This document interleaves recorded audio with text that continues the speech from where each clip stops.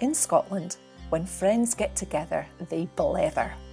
When these three friends happen to be Scottish Blue Badge tourist guides, you can be sure that the country that they're so passionate about will be right at the heart of their discussions, be it contemporary or historical, culinary or cultural, reminiscence or anecdote.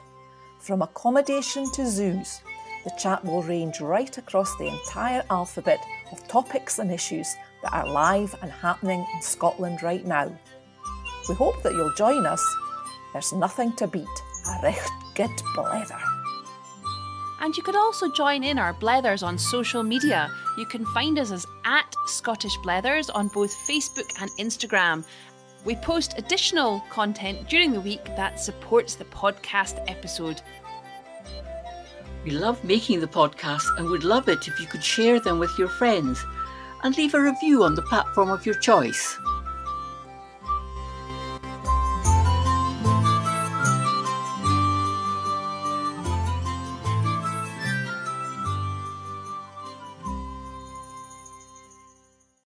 Hello, welcome to another edition of Scottish Blethers. And it's a very important edition because this is number 50, our 50th edition. What did you call it, Helen? What did you refer to it as? Oh, I said we should have a big bing bong or something to go with it, but we'll call it our golden anniversary. Our golden anniversary. I think that's fantastic, Helen. So I'm Liz Lister. And I'm Helen Houston. And it's amazing that we have survived for 50 episodes. We're in we could call ourselves the Golden Girls, Helen. There you go. Oh, somebody else not got that name? Maybe. Anyway, last week we were talking about Sir Walter Scott because it was his 250th anniversary of his birth. And so we mentioned then his house, his fine country manor, Abbotsford, and we said that we'd return to it. Well, we've decided to keep the Sir Walter Scott theme going, and indeed this week we are going to talk about Abbotsford. Have you visited, Helen?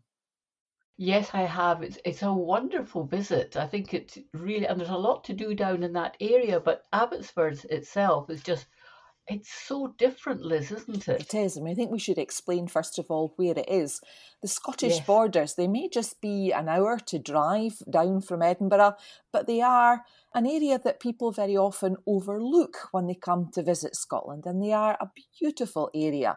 The southern uplands are low, rolling hills, beautiful countryside, and as I say, very close to centres of population, just an hour's drive. But when you do get there, they do cover a big expanse, and it's a very easy mistake to make when thinking about travelling between the different towns of the borders. That's right, because it certainly is. And I have to say, Liz, although there are not so many roads down there, I do tend to get lost a little bit when I'm down there. But, when you're going to Abbotsford, you're so close to Melrose and other border abbeys and Jedburgh. You could spend a day or more, or even two days down in the borders and never tire of it. And last week we talked about how the borders were such an important influence on the work of Sir Walter Scott. He was brought up there at the home of his maternal grandmother and his aunt, who told him all the stories of the border tales and the songs and the poems, which were to have such an impact on his writing in later life. And so it was always a place that he really loved. And when he got the job as Deputy Sheriff of Selkirkshire, his boss basically said, well, you're supposed to be down here, so you better get yourself a house down here. And so he didn't need any second telling. And he did have a lease on one house at Ashestiel, but when that lease was up, he bought a modest farmhouse at Newarthoch on the banks of the River Tweed. It was also known as Cartley Hole, and I'll come back to that in our word of the week at the end. Yes, it's you. But he didn't like the names. He had his own name. He thought, I'll call it Abbotsford, because it was close by to where the monks used to cross over by ford over the River Tweed, the monks from Melrose Abbey. So that was his great knowledge of history, just kicking into place when he was thinking, I don't see the relevance of these names. I'm going to call it Abbotsford. That's more relevant. Yeah, it really was an opportunity to let his imagination run riot. And remember that his two great passions were history and literature. So it was his opportunity to combine these in a fantasy which would eventually develop from it. But when he bought it, it wasn't really considered large enough for his growing family. He had 4 children at that time, and he knew he was going to have to expand it. But his first concern was not about the house. His first concern was about buying up the land. And he did that very quickly, didn't he? Because the money was coming in from his writings. And so he very quickly expanded the acreage from 110 acres to 1,400 acres within a very few years. But with 4 children, he had to keep thinking about the living space as well, Liz. Yeah, it's like houses today. You buy a house, and no sooner have you bought it than you're thinking about the next extension. And by the time it got through into 1821, 1822, by this time he was reaching his zenith and the money was pouring in. And so the sky was his limit. And this time when he went for an extension, there was no holding him back. Yeah, he just built and built and built. And he kind of called it a rambling, whimsical, picturesque were the expressions he used at different times to describe the building, because he'd no end plan. He was just doing add-ons. And it didn't exactly become the house that Jack built, because he did manage to bring beauty into it. Yeah, I mean, he had so many friends that were at the absolute cutting edge of design and architecture that he used the best to help him with his plans. People would sketch things out, make their suggestions, and eventually he ended up choosing one of the top architects of the time, William Atkinson, who later would become famous for remodelling Chequers. If you've ever heard of the Prime Minister of the UK's country residence, that's Chequers in Buckinghamshire. So he was no slouch when it came to architecture. He helped him to design it. And he also had a man called David Ramsay Hay, who was an interior designer, a bit like a Lawrence Llewellyn-Bowen of changing rooms of his time. Yes. And he helped him to give this weather-beaten, theatrical appearance, which is what he was searching. He was really searching for creating the landscape and the location for what his novels were now writing about. Yeah, he almost created in writing his idea for his house. So the house had to kind of change and modify and extend and balance what his writings were. I suppose a wee bit like Hogwarts and Edinburgh, isn't it? That's right. Yeah, it's true. It comes back as you hear about his collections. He collected everything. We talked about that. And here he had a place to put them all. Yeah. So he would go around, you were talking about him picking up some of the ecclesiastical remnants from Dunfermline Abbey. He would go all over Scotland picking up anything that he could bring back, whether it's large or small, if it had any particular historical or cultural relevance. He wanted it, a bit like Randolph Hearst or Burrell collection, yes. William Burrell, exactly. You know, they were just avid collectors of everything. And what collection he had, and what are your favourites from his collection? Yeah, well, I think probably a bit like himself. You know, he used to, when he was showing people around himself, he always made a point of pointing out things like Bonnie Dundee's sword and Rob Roy's sporran. In fact, I watched a wee video of 2 of his, the last ones, the latest survivors. They're no longer surviving. They were very proud of Rob Roy's sporran. They called it his purse, and I think nowadays men wouldn't really appreciate having their sporran called a purse. So that was what he liked. But Liz, did you read about his desk? We know about his desk and how most of his writing was done at his desk, which still sits there in Abbotsford. But did you know that very recently, 1935, they found 2 secret drawers in the desk, and one of them contained over 50 letters that were written by Scott to his wife before and after their marriage. So that was quite a find, wasn't it? And the fact he kept them, that was so romantic, yes. It was romantic. I mean, this is the Romantic era. This is what the whole architecture was about, romance.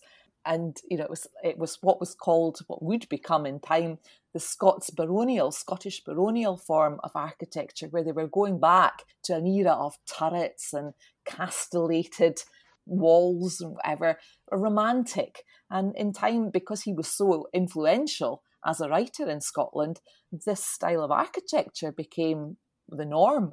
And even Queen Victoria latched onto it, because when she and Albert were having Balmoral built, they copied this Scottish baronial style, this romantic style of architecture.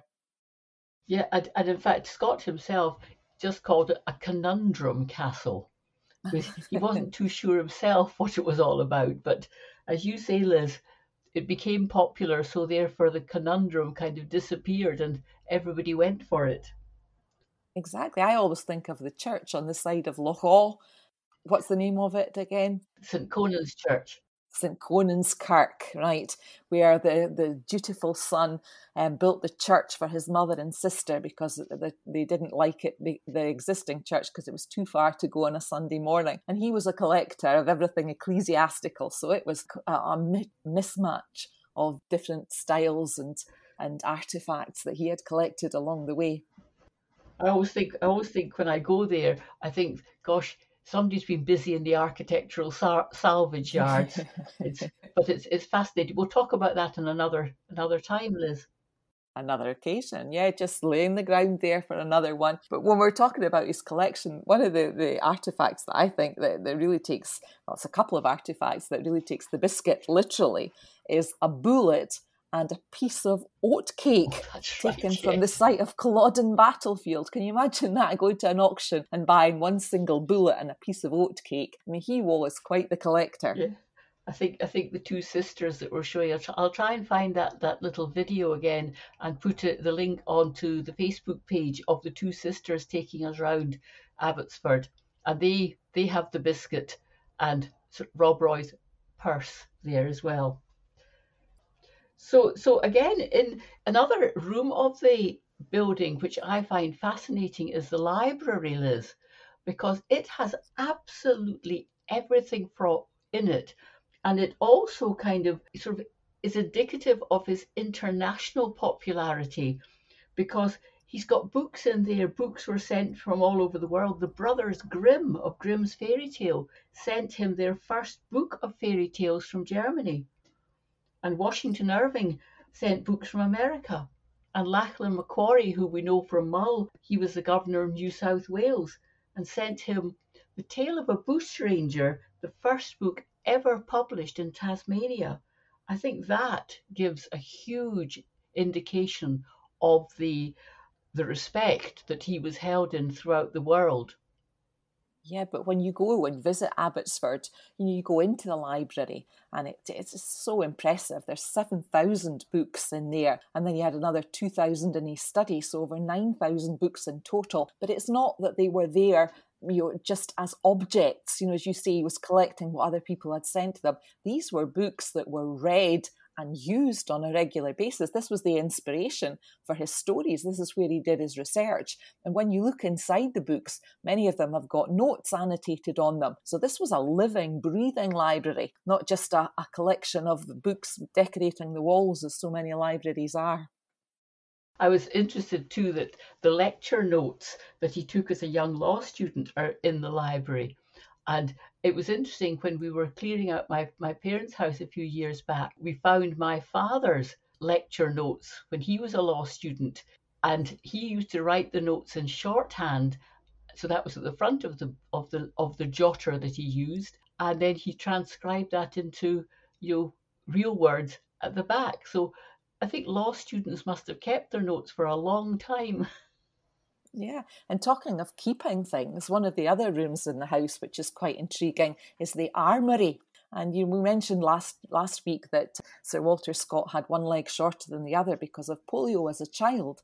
And later relatives have said that if he had been able to, they think that the career that he would probably have chosen would have been as a soldier. That was the adventure and the travel were what really appealed to him. But of course, his disability prevented him from doing that.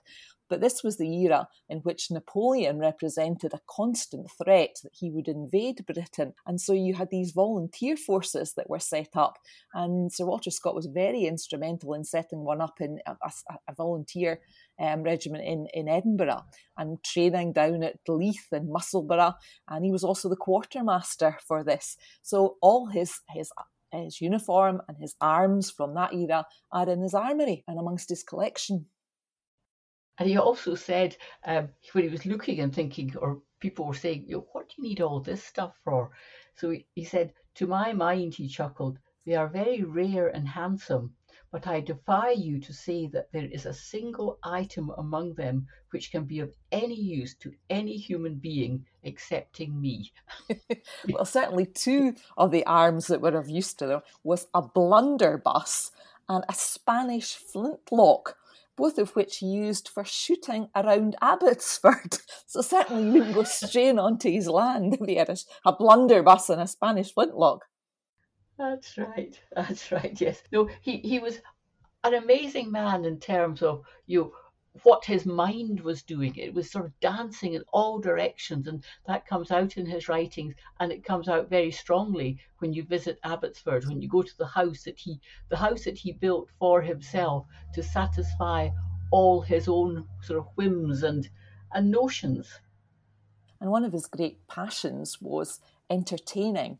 And he loved to have visitors at Abbotsford. It was open house and people would come to stay for days at a time. And of course, that meant providing all the hospitality and the entertainment. So the drawing room, the Chinese drawing room at Abbotsford would have been full of the sound of laughter and entertaining the top people of the time. The Wordsworths were regular visitors there, and his daughter would entertain them, playing the Border Ballads on her harp. There would be comedians, there would be humour and laughter, and everybody spoke about what a fantastic experience it was to go and visit.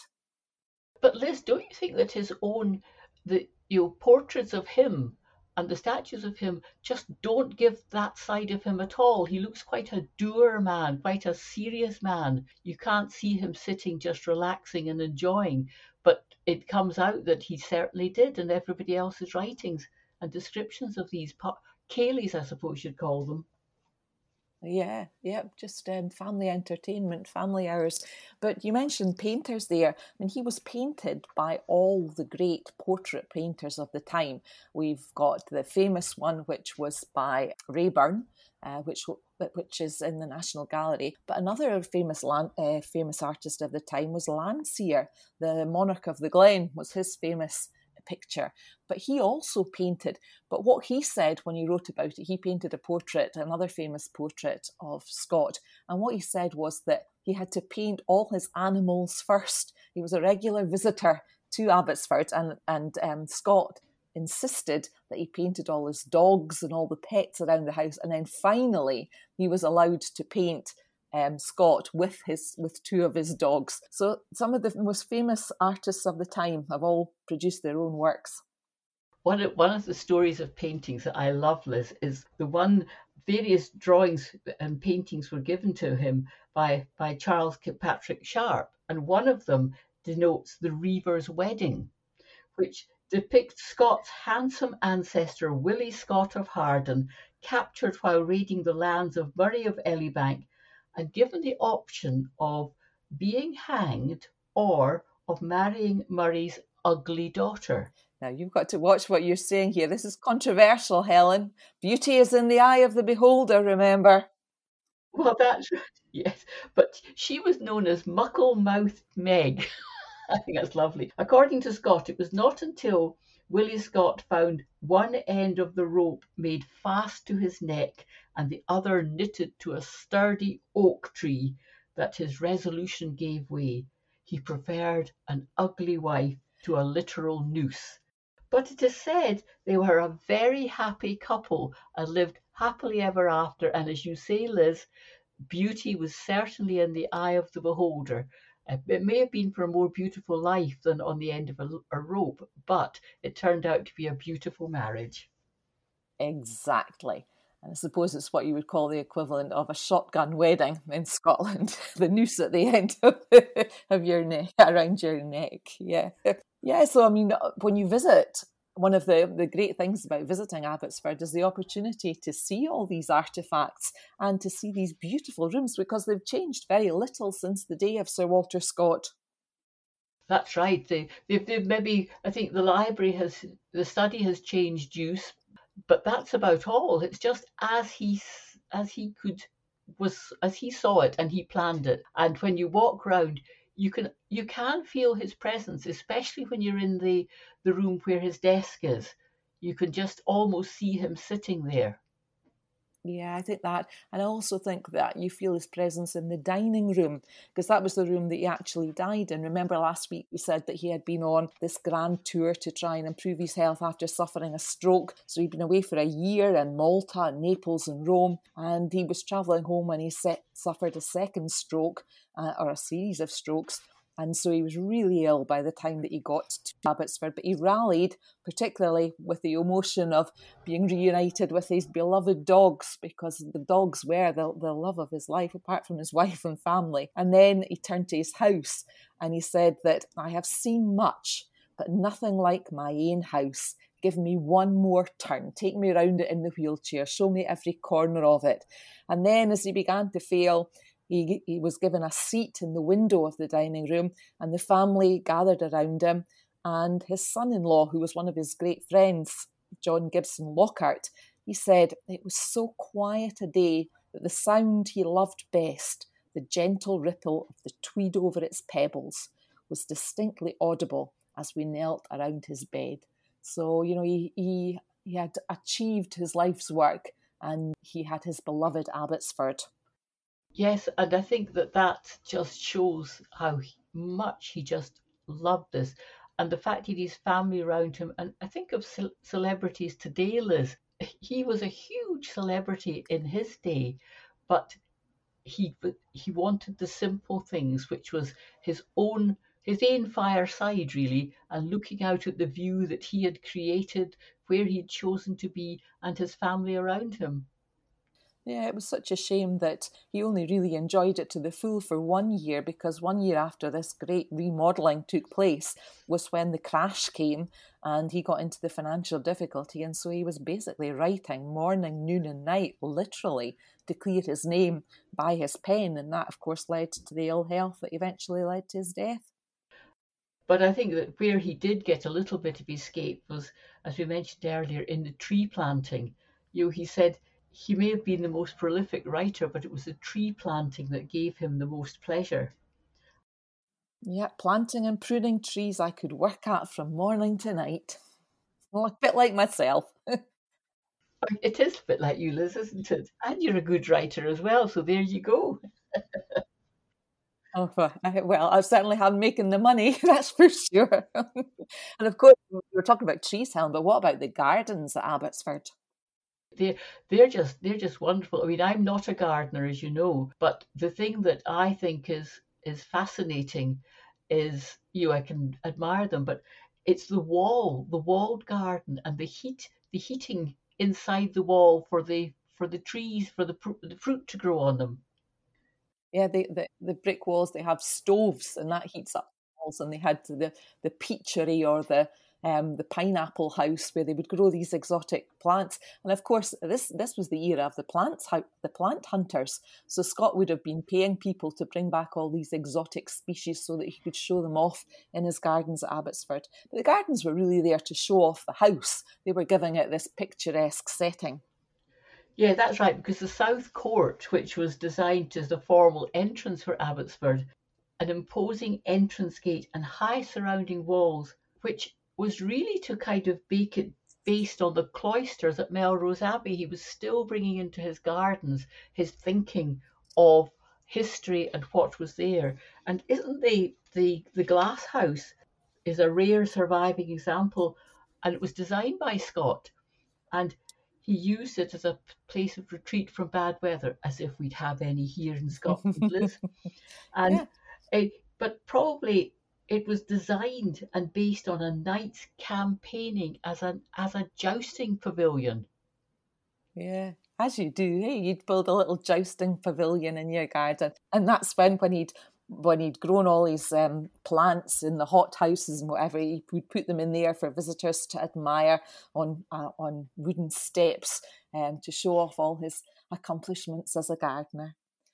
No, I mean, I'm just reflecting here as we're talking about Abbotsford.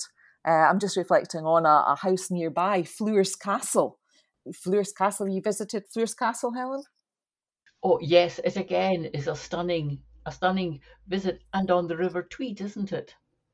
It's another one on the Tweed. Yes, this is the home of the Innes Kerr family, the Dukes of Roxburgh, a title that was given after the Act of Union in 1707 when they were supportive of the Union. So 300 years old, so 300 years this year. It was built in 1721. And the reason that I think of it when I'm thinking of Abbotsford is, I thought, an interesting topic, tours that have gone wrong. Now, I know that as a guide, Helen, you probably have very few of these, but was early on in my guiding career, and it was just the tour from hell, right? And it sends shudders through me, right? It was to go down to Fleurs Castle. It was to pick a party up at the Balmoral Hotel in Edinburgh. And I, as a Blue Badge guide, you always have to be there early, and you always have to be on your toes, and you always have to be fully organised. And being fully organised means that you do a recce. So I had been down to the Borders because at that time it wasn't an area that I knew well. And I knew that there's a way through Fleurs Castle where you go in one gate and you go out another. So I'd done my recce, I had everything planned. And the driver that I got this day, it was an executive coach, he turned up late. Now that's something that drivers never do. So we didn't have a proper handover at the beginning, a little chat about what we're doing for the day. It was straight into the bus, straight down to Fleurs Castle, and I had to drop this party off because they were getting a private guided tour. So I even said to him, there was one of the guests had a bad knee. I said, we'll go in and get him an elastic bandage at the pharmacy. So I took him in and I said, this is the route that I want to go and this is the way that I want to come out because we're due at Abbotsford for lunch at 12:30. I know my way, I know where I'm going, I'm all right. Well, they came out of Fleurs Castle by a completely different gate and got us completely lost. And as you said earlier, Helen, the distances, the roads are so confusing down there. I had no idea where we were going. And the organiser of the party was getting more and more irate. I could feel it in the back. And by the time we got to Abbotsford, we were booked in for lunch at the Ochiltree restaurant. And we were 45 minutes late and the restaurant was full to the brim. And I went up to the restaurant manager and I said, look, I'm sorry, we're late. And they said, oh, well, I'm sorry, but you've lost your slot. That's it. You've had it. And I think she saw the look of desperation, sheer desperation that passed over my face. And she said, look, we'll find something for you. So I did a tour for them round Abbotsford and we came back and they got their lunch. And we had a brilliant afternoon and I retrieved the situation. But still to this day, unfortunately, the Fleurs of Abbotsford bring to mind the terrible situation when things go wrong. Do you have any of those? Oh yes, well I was just thinking the Fleurs Castle one. I actually did a driver guiding down to Roxburghshire and Fleurs Castle, but fortunately to take my people down and get them installed in their hotel, and then I drove into Kelso, which is the town that Fleurs Castle is in. Just as you say, Liz, to make sure I could get my way in the next day and find my way out again. Because the big barrier there is the River Tweed. You have to find a bridge to get over the River Tweed. Well, I went into Kelso, no bother at all. I had my tea, and then I thought, no, I'll just go back out again. Well, an hour and a half later, fortunately I was on my own, I found the bridge back over the River Tweed. But the good thing was that in that hour and a half, I had been round and round the walls of Fleurs Castle so often that I really knew exactly where I was at any one stone in the wall. So the next day went like a dream. So no problem with the guests, only with me. Well, that's it. I mean, the motto of a guide is failure to plan is planning to fail. Like, you have to do your planning beforehand. And I've been caught out on one occasion. I'd been on holiday and I hadn't done a proper recce. I had done the recce, and this was a couple again being picked up at the Balmoral, and they were doing gardens in Scotland. So we went to Mullaney Garden outside Balerno, which was lovely, a little national trust, beautiful, famous for its roses and its yew trees. I'd done my research. I'd got the gardener. He was on hand to help answer questions and whatever. And I had set up a nice lunch for them at South Queensferry. I got them a table overlooking the Firth of Forth and whatever. Everything was going well. And then we went to it just seemed to go downhill from there. I don't know what it was, but we went to the Botanic Gardens in Edinburgh. And usually people want to wander round about. And so I had led them into it, and I said, these are the Chinese gardens. Perhaps you'd like to go where you want. No, you will pick your 3 favourite areas of the garden and you will take us and show them. And I had to, I love the Queen Mum's garden, I love the Queen Mother's garden, and I love the wildlife pond. But it was kind of being put on the spot, and I felt I hadn't, given them enough. And it turned out that he manufactured table linen in the United States. And as you know, Helen, Dunfermline is the world centre for the production of linen at its height. There was so much I could have given them if they had just given me more idea of their interests or whatever. But I felt on the spot that day, so I don't like that. So I like to plan ahead. Yes, and I think you actually touched on something, because as tourist guides, Liz, that we are quite dependent on the itineraries that are set by the tour operators. And usually these itineraries are very good, but occasionally, as you say, you find that another question would have perhaps opened another much more important door, like finding that he was a linen manufacturer. You could have done things in Dunfermline. Just that question that was missing. Yeah, I think as a guide, you feel such a sense of responsibility. Totally, yes. Because you have people's time, more important than money. It's their valuable time. You want them to have the best possible experience. And so I find that there's 2 situations where things can go wrong. Things can go wrong because of something you've done, which is absolutely dreadful if there's a problem like that. But other times things go wrong because of factors which are outside your control. And I love that, because then you can demonstrate your resourcefulness. You've got to work hard, yes. Well, it was quite interesting, because just as you say, that things that you've got no control over. I've had a few kind of situations where a tour member, a guest, has ended up needing medical attention. And one was the lady who broke her leg at Glencoe. Just literally a very simple thing, just off the coach, taking photographs. Her foot rolled on a pebble and she went down and she broke her leg. But fortunately for me, Liz, on that particular occasion, I could concentrate on bringing in the ambulances and getting help in that direction, because I had a doctor who was also a guest in the group, and he just took charge of patient comfort. So that helped a lot. But I have to say that the mountain rescue came and took her off, and the ambulance men came, and then she ended up in Draigmore in Inverness. And a week later, I went up to see her, thinking, oh my goodness, how is somebody who's probably used to a private room settling into a National Health Service hospital, which are fantastic for us, but you don't always get a private room. There she was, Liz, sitting at the side of her bed with her leg in a stookie, as we talked about the other week, her leg in a stookie, having a great time. She said, Helen, I'm loving it here. I'm chatting to everybody. That little old lady across the ward, she's talked non-stop to me. I have no idea what she's saying, but I'm just smiling and nodding, and I'm loving every second of it.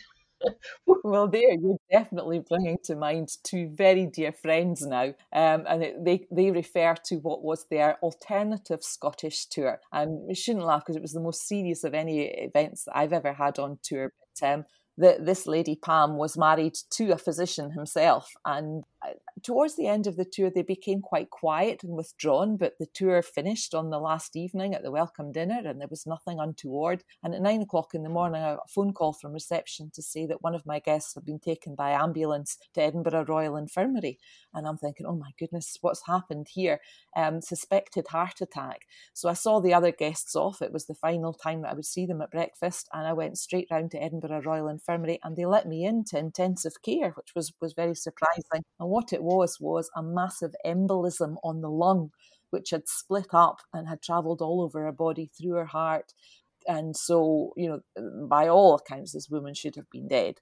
But she was immediately put on clot-busting drugs and several scans, and she got the best of care, was in intensive care for several days before she got moved up into the ordinary ward. And she refers to it as the alternative tour. She thought it was wonderful as well. So I don't advise it, but the tour of the National Health Service can be quite illuminating. Well, I'm just going to mention one wee rider on that one, similar situation to the one you just told. But my lady ended up in hospital in Ireland at 7 o'clock on a Sunday morning in the A&E, Accident and Emergency area. Now, Sunday morning, 7 o'clock, you've got all the accidents, in inverted commas, that happened on a Saturday night due to drinking lining the walls. But again, she was great. She had a fabulous time, if one can have a fabulous time, but she really enjoyed it, and she'd stay in for a week and then another few days before they would allow her to fly home. But I think staff and people make all the difference in these situations. Absolutely, we could go on for hours and hours, Helen, with all these adventures that we've had, and maybe another day we will have some. If the people like these, they can write in and let us into more secrets of what went on tour. We're just frightened we put you all off and that nobody ever tours with us again. We want to get back to guiding. But we have to reassure everybody. Every single one of our little adventures ends up on a very positive note. Plenty stories to tell. But unfortunately, time is running out. And I think this week we've both taken words which refer to what we've been talking about today. That's right. Well, the word I'm using is hoch. That's Haugh. And because when Sir Walter Scott got his house, it was lying in a low hoch on a bank by the River Tweed. And a hoch is a Scottish word for a piece of level ground on the bank of a river.